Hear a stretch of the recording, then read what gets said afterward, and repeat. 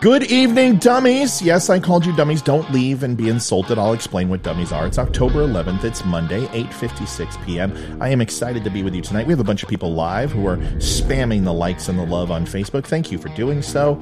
But first, let's go ahead and talk about what show we're doing tonight. The usual vault rules apply, folks. Touch, not lest ye be touched. Comic books. And woke comic books, to be exact. DC has done it again. The son of Kal-El, or Jal-El, or whatever the hell it is, some sort of L, is gay. We're going to talk about it tonight. And yes, you're going to be uncomfortable. You might like my opinion. You may not like my opinion. But that's the whole premise of the show. Love me, hate me, agree, disagree, just don't unfriend me. We'll be right back. We are going to do the episode 236 coming up right after these messages.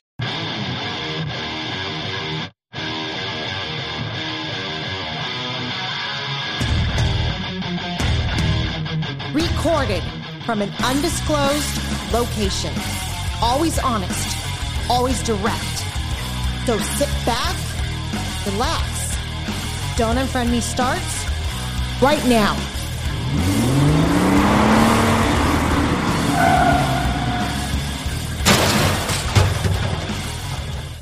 Well, welcome everyone, dummies. Dummies, you heard me right. Dummies. What are dummies? Dummies are the Don't Unfriend Me's. That's you. It's an acronym. Doesn't mean you're dumb. It's a clever play on word. The Don't Unfriend Me's. Barstool Sports has the Stoolies. We have dummies, and thank you very much. You don't feel bad anymore, do you? Great. Welcome to being a dummy. Whether this is your first episode or you have seen 236 after tonight, you are officially a member of the crew. Thank you for being here. Last but not least, I'm going to keep all the other stuff out. You can visit me at Don't Unfriend Me Show on all my social handles. I am on everywhere. I'm not on TikTok yet, but you can visit me on YouTube, Rumble, Instagram, all those places. All my podcasts are everywhere. Spotify, Google Podcasts, Apple Podcasts. Stop by, give me a 5-star rating, say hello, tell me you love me. Don't leave me any bad stuff. I'm too just callow and ill-willed. I need to be loved unequivocally by my dummies. Please do so. Please also like, share, and subscribe and do all that. Let's get to the show. People say I take too long on the intro, and we don't want that to happen, do we, folks?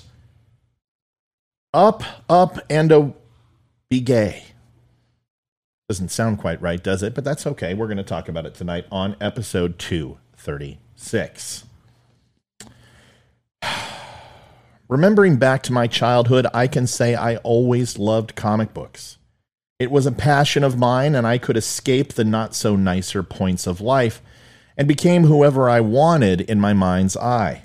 It is of no surprise that I ended up running my own comic store later in life, and although that failed miserably, and I didn't really understand the first thing about business, it was one of the proudest times of my life.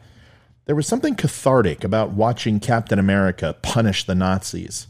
The X-Men fight against being different and almost circus-like in the eyes of humans, nerds as much as they were mutants. I remember Luke Cage vividly as the divide between black and white was crossed and broke racial divides. It began with the children.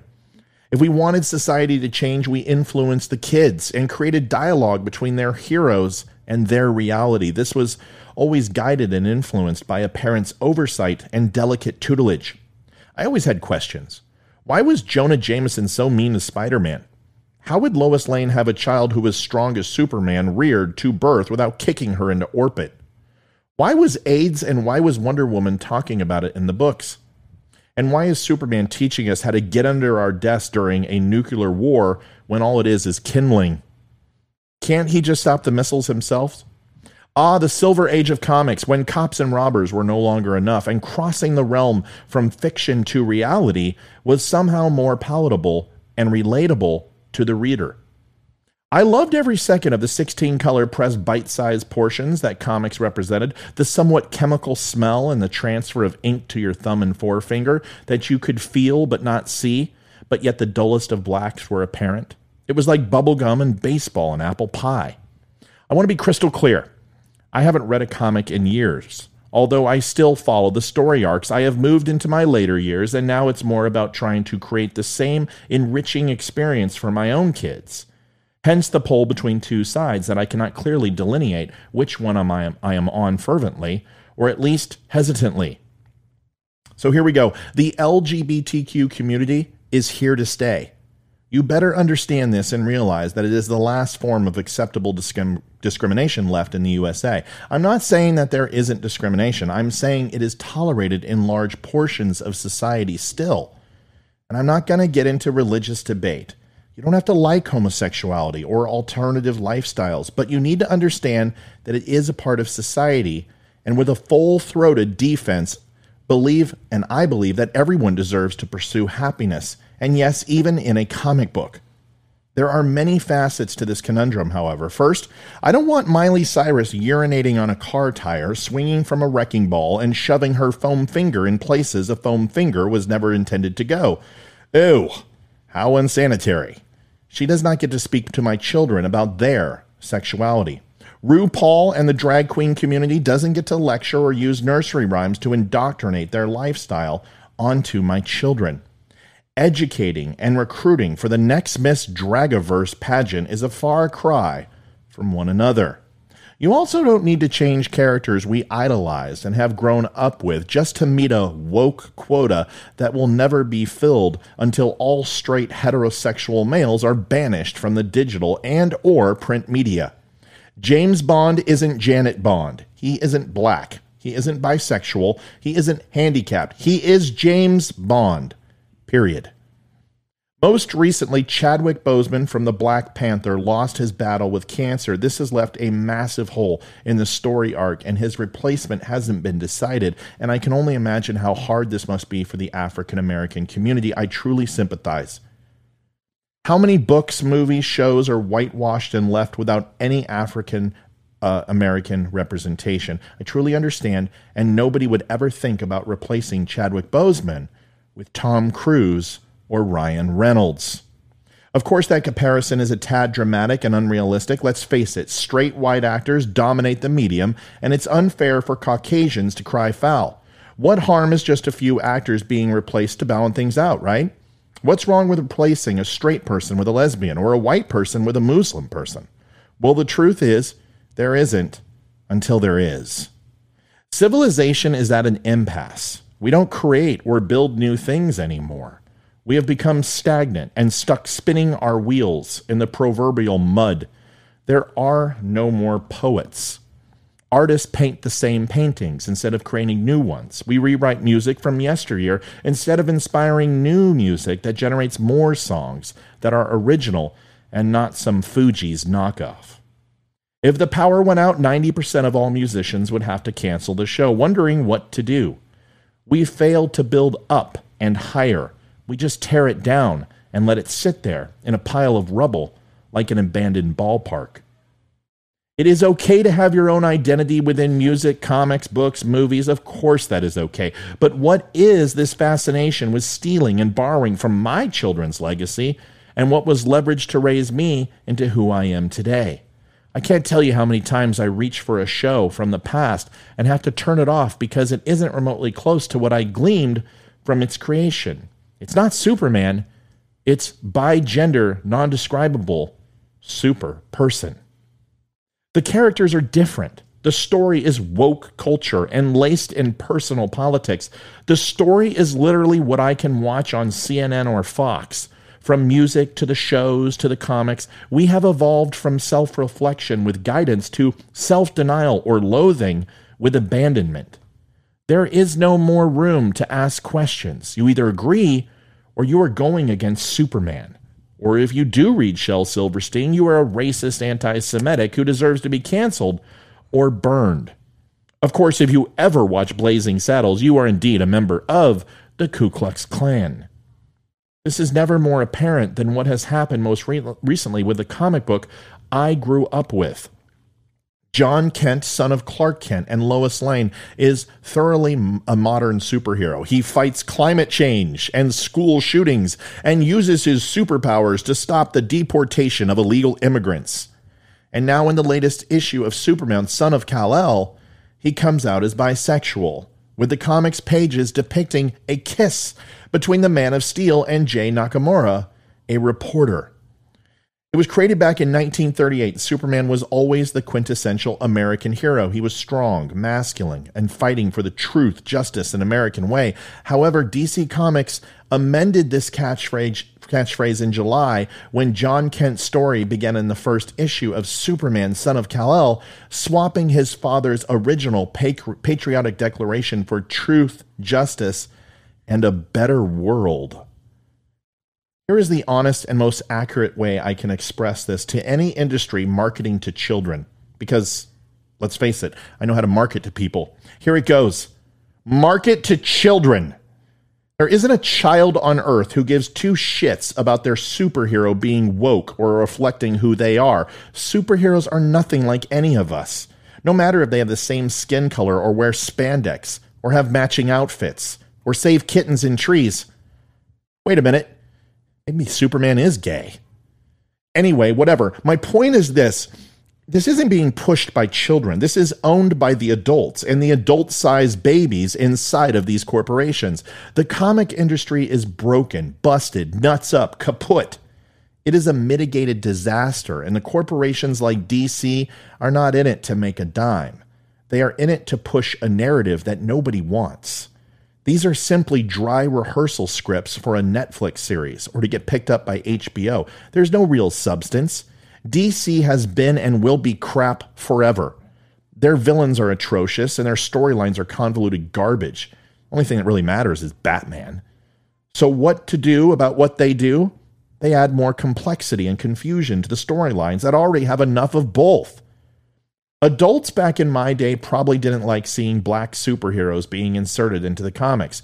Not all, but some.